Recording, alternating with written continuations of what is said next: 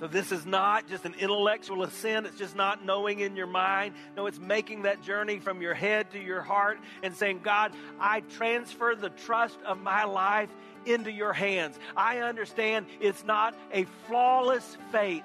I will fail you. Welcome to The Barnabas Effect with Paul Purvis, Senior Pastor of Mission Hill Church, a multicultural, multi-generational, multiplying church focused on shining the light and love of Jesus like a city on a hill. You're invited to visit any of the 3 locations in Temple Terrace and Tampa. For information and locations, visit missionhill.org. That's missionhill.org. Now, with today's message, here's Pastor Paul Purvis. Abraham, called Abram at this time, is just a regular guy. In fact, we're introduced to him because he's the son of his dad. And his dad, by the way, was a polytheist. That means he worshiped a lot of different gods. And so he was certainly not a tall character in our faith. But in chapter 12, it says, Then the Lord said to Abram, Go from your country and your people and your father's household to the land I will show you, and I will make you into a great nation, and I will bless you, and I will make your name great, and you will be a blessing, and I will bless those who bless you, and whoever curses you will I curse, and all the peoples of the earth will be blessed through you. So Abram went as the Lord told him. And so as we're introduced to Abraham, what we find out is from the beginning of our introduction, he's listening to what God says to do, and he's responding in faith. Now, why is that so important? Well, it's important because faith has always been a part of following after God. Today, a lot of folks will say in the Old Testament, people responded by the law, and in the New Testament, they respond by faith with God's grace. But the reality is it's always been a faith response. But did that mean that Abram was some super follower of God? Well, not exactly. Do you know what happens in this same chapter, in Genesis chapter 12? The Bible says that Abram's on his journey, and he and Sarah come to this kingdom where they're afraid of what the king will do. And so Abram looks to his wife, and he said, all right, here's what we're going to do. You tell the king that you're my sister. And if he thinks you're pretty, then you go with him and you can be with him. All right, those of you who are married, how you think you would respond to that? It'd be like after Abram picks himself up from the ground. Yeah. Now, that's just one of the times. That same thing happened again. There are other sins in Abraham's life. Later in life, when God gives him a child, Abraham had already been with Sarah's maid and bore a child with her. And then when his wife got jealous, they all acted like, what in the world is this about? I mean, he was not what you today would think of a super Christian. But something happened. And what happened took place in chapter 15. Look at chapter 15 of Genesis, beginning in verse 5. He took him outside and he said, Look up at the heavens and count the stars, if indeed you can count them. Then he said to him, So shall your offspring be. And Abraham believed the Lord, and he credited it to him as righteousness. That's the verse that Paul quoted. Abraham believed the Lord, and he credited it to him as righteousness. Now, remember what's taking place. Abram is an old man. He's in his 80s. He's already gone out on a limb, followed after God, not knowing where God wanted him to go. Now God comes to him at night, and he takes him out and tells him to look up at the night sky. In 2008, I visited Jordan, and I went to the desert of Wadi Rum. And there in the desert of Wadi Rum, I had the privilege to just park beside the road, turn off the lights of the car, and look up, and you can literally see the Milky Way galaxy. I mean, it's not like looking to the night sky in Tampa Bay, where there's city lights and there are airplanes flying by. No. You see the stars, the majesty of God's creation. And God said, Look up, O man who has no child, count the stars. That's how great I'm going to make your name. Your descendants will outnumber the stars. What do you think you'd do if you had that encounter? Probably go to the ER, right? Man, what happened to me? I'm hallucinating. And yet notice what it says. Abraham believed God, and it was credited to him as righteousness.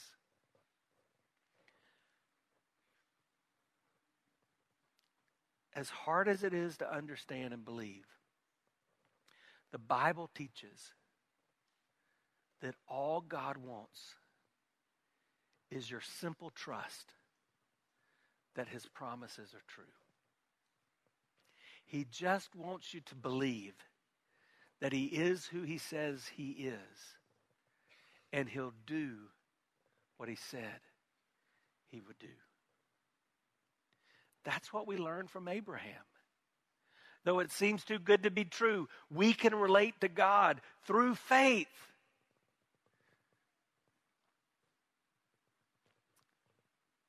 In Christ, by grace. Paul uses this word over and over again. He says it was credited to him as righteousness. Now, we can understand that, right? Because all of us have bank accounts, and we know when it gets low. And we have a Bank of America account, and when our boys began to get older, we got them Bank of America accounts. And I had theirs linked to mine. And I did that so that I could watch if they got into trouble, I could help.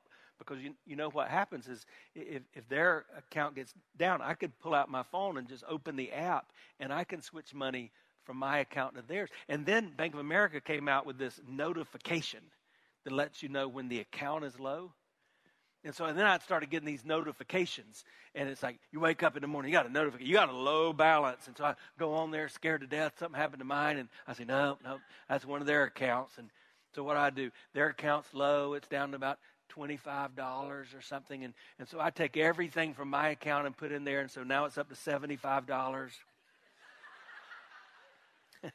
Not exactly, but that's close. But in an instant, I can credit their account. That's what it says God does when we simply look to him in faith. He takes us who are not righteous, who are sinners, who are in need of salvation, and he puts his righteousness on our account, and he makes it just as if we've never sinned. He justifies us, and that's when we're saved. And it's not because of anything we've done. It's completely because of who he is. One of the best ways I've ever seen this illustrated is through the illustration of a chair. And I love this chair. We got it with the table, and it's sturdy. It's heavy. If you can see up close, it's got kind of brass tack to it right here. It just gives it more of a strong look. And that seat is strong. And man, I've lost a little bit of weight, and so I'm pretty confident that chair can hold. Oh, and watch this. This is really cool. Ooh. I mean, this is a nice chair. And in fact, I don't have any qualms in telling you, I believe that chair can hold me. But right now, I'm not trusting that chair to hold me up. What am I trusting in? I'm trusting in Pat and Charlie. I'm trusting in these legs. I'm trusting in myself. The only way that I can demonstrate that I'm trusting that chair can hold me up is when there's a transfer of trust. I'm transferring the trust from my legs to the legs of this chair. And now I can say, yeah, I really trust this chair to hold me. Now, I can stand over here and I can say, man, that's a great chair. I could even raise my hand and say, I love you, chair. I could bow down and say, that's the best chair ever. I could go through a lot of motions, but until I actually transfer my trust to this chair, it means nothing. Hi, I'm Paul Purvis, the lead pastor of Mission Hill Church right here in Tampa Bay. Thanks for taking the time to listen to today's The Barnabas Effect. It's a ministry intended to encourage, equip, and empower you. You may not know this, but this ministry is made possible because of the generosity of listeners like you. We are able to be on the air because listeners like you are gracious and give to this ministry. Would you consider making a gift today? It would be our honor to send you a gift, a resource, as a result of your gift of any size. And you can make that gift by going to missionhill.org and clicking on the banner that says The Barnabas Effect. That will direct you to a simple way that you can give right there online. Thanks again for listening to The Barnabas Effect today. And now we continue with our message. I think what we have to ask as we journey through a passage like this is whether or not there's been a time where you've recognized there was nothing you could do. You couldn't be good enough. You couldn't be religious enough. There's nothing you could do to earn your favor with God. But you trusted what he said he had done. And you transferred the trust from your life to his life. And you were saved. Look at verse 4. It says, when a man works, his wages are not credited to him as a gift, but as an obligation. That makes sense, right? A lot of you work. You have jobs. When you get a paycheck, do you ever take that paycheck after you've worked and go into the boss and say, thank you so much. I can't believe you gave me a paycheck. I'm so surprised. No, you don't do that.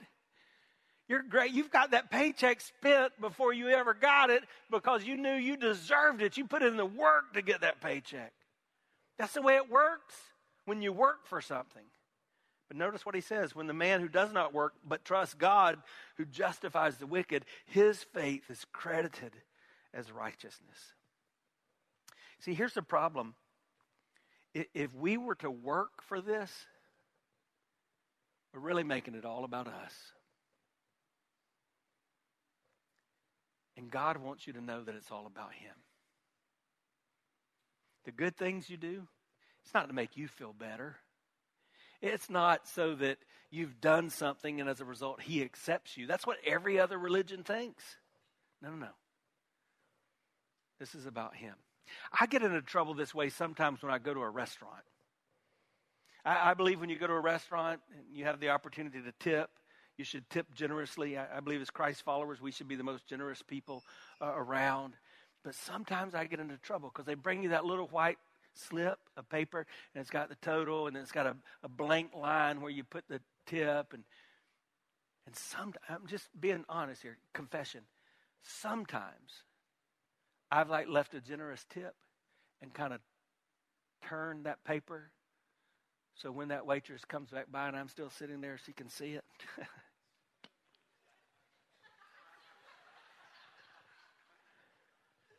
And what did I do? I made it about me, not about her, or just an effort to be generous. And that's what we do. If you've come into this place, or even if you're here today, because that just makes sense. Some of you are here today because you feel like I've got to do this. God's going to accept me more if I show up at church, if I put something in the time of giving, or if I raise my hands when I sing. And what we're really doing is saying, God, this is more about me than it is about you. So Paul's bringing it home, and he says, let me just give you one more illustration.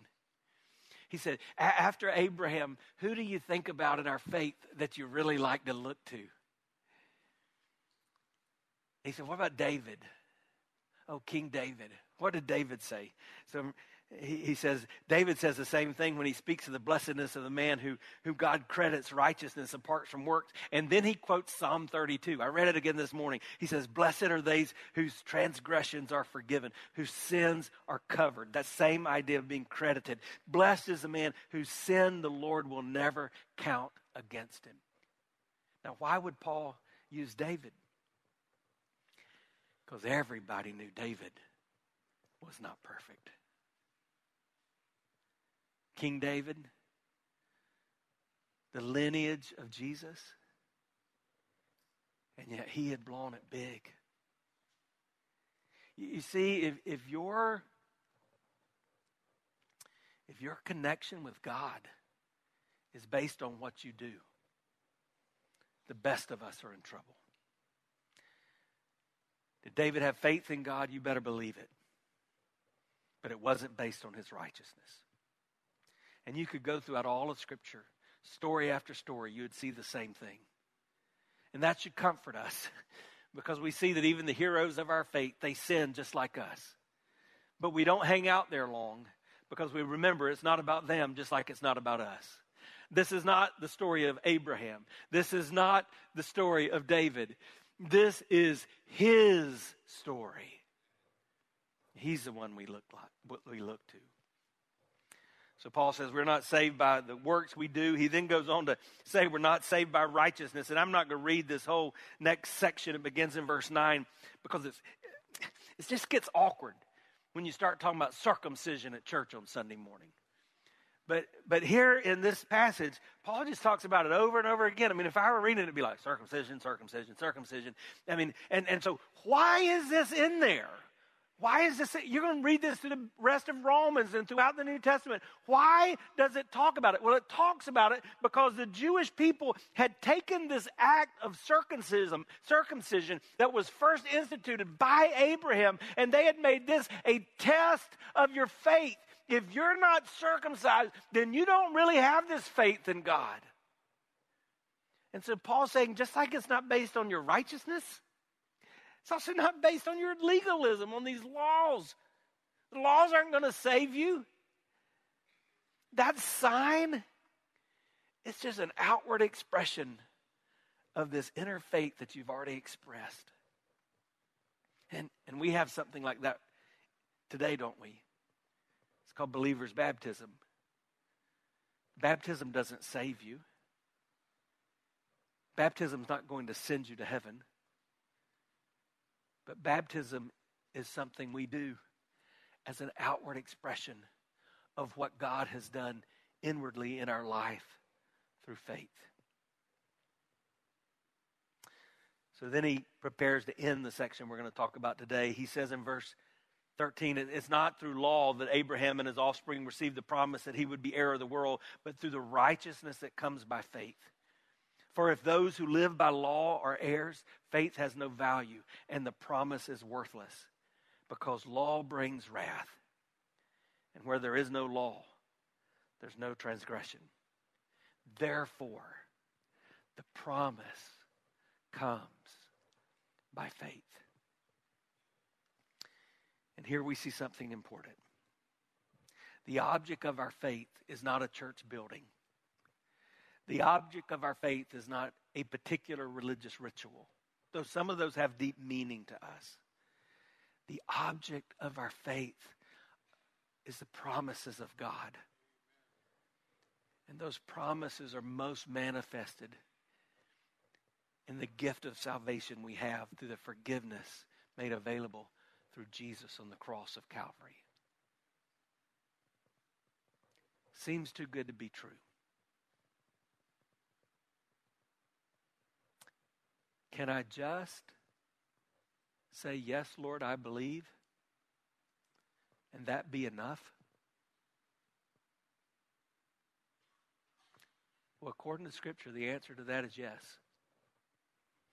If that belief describes a transfer of trust in your life. Though it seems too good to be true, we can all relate to God by faith alone, in Christ alone, through God's grace alone. So the biggest decision you'll ever make is not, am I going to church today? It's not, did I follow this rule? The biggest decision you'll ever make is whether or not you truly believe enough to transfer the trust of your life. It's really whether or not you believe that Jesus plus nothing equals everything. That he's all you need. And the key is in that plus sign, because we try we try to always make it plus something. So for example, some of you come from a Catholic background, and in the Catholic Church, even in the doctrine, the key is in the plus, because yes, it teaches faith in God, but it's faith plus your works that equals salvation. And yet we're seeing that you'll never do enough work if your salvation is based on that. They teach that grace is there, yes, but it's grace plus what you deserve, your merit, that's going to equal salvation. That's what purgatory is all about in their belief. Because you're going to hang out there based on what you deserve, right? And so ultimately it teaches that Christ plus me equals salvation. And that's not the God of the Bible. The God of the Bible tells us that Jesus plus nothing equals salvation. Everything. So it seems too good to be true. But we can relate to God by faith alone, in Christ alone, through God's grace alone. So the question of the day is this: have you put your faith in God? Have you trusted what He's done as enough for you? Go back to that question we talked about at the beginning. How would you answer it? Hey, if you're standing before God in heaven and He said, why should I let you in? What would you say? If you would say anything but, man, I don't deserve to go in, but I believe that Jesus died for my sins. And he rose from the grave. And He's forgiven me.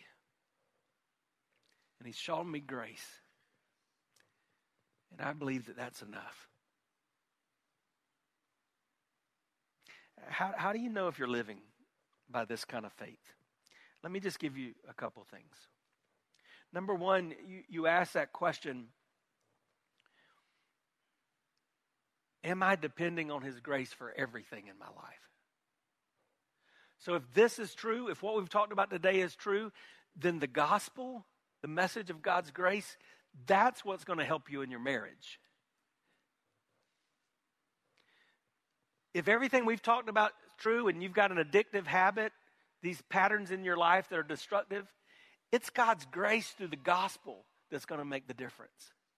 If this is truth and you're at the end of your rope as a parent and you don't know what to do, you've begun to understand, I can't do this no matter how many books I read, no matter how hard I try. I can't do this but by the grace of God. That's what it means to live this way. But it also means I'm trusting Him enough to obey. So I heard one pastor put it this way. He said, you know, and this is true in our church too. We have folks that, are seeking in many areas of their life to follow after God. And yet they're in some big areas or not. An easy one to talk about would be like finances. But let's not talk about that right now. So we probably have people in our church that are not married but are cohabitating. They're living together. And occasionally someone like that will ask us, Pastor, you think God's upset at us for that? And what does that say? That says I have enough faith to worry about the wrath of God, but I don't have enough faith to walk in the will of God. And so one of the ways you determine if you really have this kind of faith is if you're believing enough to obey Him. Because that's what Abraham did. You've been listening to The Barnabas Effect with Pastor Paul Purvis. The Barnabas Effect is here to provide listeners like you with biblical truth and spiritual encouragement. But it can't be done without your financial support. Go to missionhill.org and click on the Give tab. Your financial support helps us reach those seeking truth about God and themselves. Thank you for giving at missionhill.org. And join us weekdays at 9 a.m. for The Barnabas Effect with Pastor Paul Purvis on Faith Talk AM 570 and 910.